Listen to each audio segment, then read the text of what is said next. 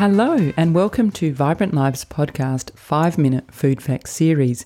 These are short podcast episodes, usually about 15 minutes rather than 5 actually, about nutrition related topics where I'll talk about why we need a certain food or nutrient, how much to consume, if there are any risks associated with it, and any other useful information to help you make healthy food choices.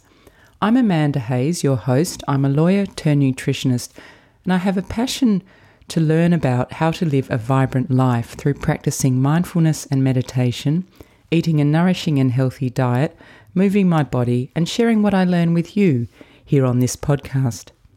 The health and nutrition space can be a confusing one, and identifying trustworthy sources of information is not always straightforward.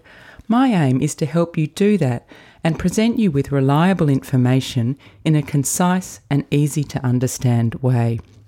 The content of my 5-minute food facts series is for information purposes only, and it's not intended to replace the advice of your health professionals. Today I'll be discussing eggs, hen's eggs that is. Last year I did a 4-part series on dietary fats where I gave an overview of dietary fats and then looked at unsaturated fats, saturated fats, and cholesterol. So if you want to brush up on your knowledge about fats, particularly cholesterol, please go back and listen.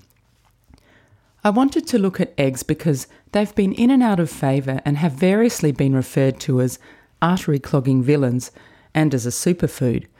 The confusion over whether or not eggs are healthy stems from their high cholesterol content, which I'll get to in a minute. Let's take a look at what the science says, but first I'll just note that Australians love eggs. We eat around 17 million eggs every day, or approximately 247 per person every year. Some of the noteworthy nutrients that eggs contain include protein, various fats, including cholesterol. Eggs actually have 215 milligrams of cholesterol contained in the yolk, and that's actually quite high for food, and it accounts for 2/3 of the recommended daily limit of cholesterol intake. They're a good source of vitamins, including A, some B vitamins, folate and vitamin D, and they contain minerals such as selenium and zinc. They also contain the important antioxidants lutein and zeaxanthin, which are important for eye health. So when you consider that eggs are the source of new life, it makes sense that they are little nutrient bombs. For about 50 years, since around the 1970s, dietary cholesterol, that's cholesterol you eat, had been thought to contribute to high levels of blood cholesterol, and that in turn was thought to increase the risk of heart disease and type 2 diabetes. Eggs being high in cholesterol were pretty much off the menu, according to many government health bodies. Science now understands that dietary cholesterol has only a small impact on blood cholesterol, and the main contributors to raising blood cholesterol are in fact trans fats, of which eggs contain virtually none, and saturated fats, and eggs only contain a small to moderate amount of saturated fat. Of late, scientific studies looking at egg consumption have not confirmed a causal relationship between egg intake, dietary cholesterol, and mortality. A recent meta-analysis showed the consumption of 1 egg per day is not associated with overall heart disease risk factors. Another study showed that for most healthy people, eating 2 to 3 eggs per day did not change bad or total cholesterol. And in fact, a study in China published this year found that moderate egg consumption, which they defined as 1 egg per day, was associated with protection against heart disease. This is actually a really good example of why nutrition can be confusing, because as the science evolves, as we learn more, as the study techniques improve, advice changes. And of course, it can look inconsistent. However, despite what I just said, there are a small number of people who are cholesterol hyperabsorbers. That means they absorb a lot of cholesterol from foods they eat. For those people, foods containing high cholesterol like eggs are not advised. And this all comes down to your genes.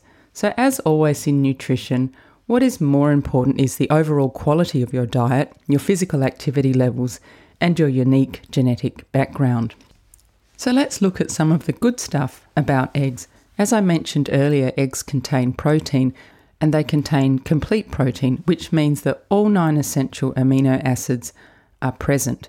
And you can refer back to my 5-minute food facts series about protein if you need to brush up on your knowledge about protein.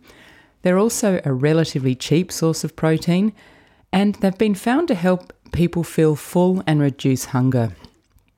They're very versatile. As you know, you can eat them in savoury or sweet dishes, and they're little powerhouses in the kitchen. In baking, they provide structure, leavening, colour, and more. Because eggs become firm when they're cooked, they help set the structure and shape of baked products like cakes, for example. When they're whipped, the trapped air expands on cooking and leavens, in other words, makes lighter and fluffier the baked items. Eggs also contain choline. In fact, they're one of the richest sources of choline. Choline is an essential nutrient. That means we need to obtain it from our food, as our bodies cannot produce enough of it on their own. Choline is a water-soluble compound. It's neither a vitamin nor a mineral. It's important in fat and cholesterol metabolism, in DNA synthesis, in maintaining a healthy nervous system, and it's associated with improved memory. It also plays an important role in fetal brain development. Also, as you may have heard, eggs contain the omega-3 DHA, which is an essential fatty acid, which is important for brain and eye health. Now let's look at the different types of eggs you can buy at the supermarket. So there are 4 main egg farming systems used in Australia. Free-range eggs make up 47% of the egg market, caged eggs 40%, barn-laid eggs 11%, and then specialty eggs such as organic or omega-3 eggs make up 2%.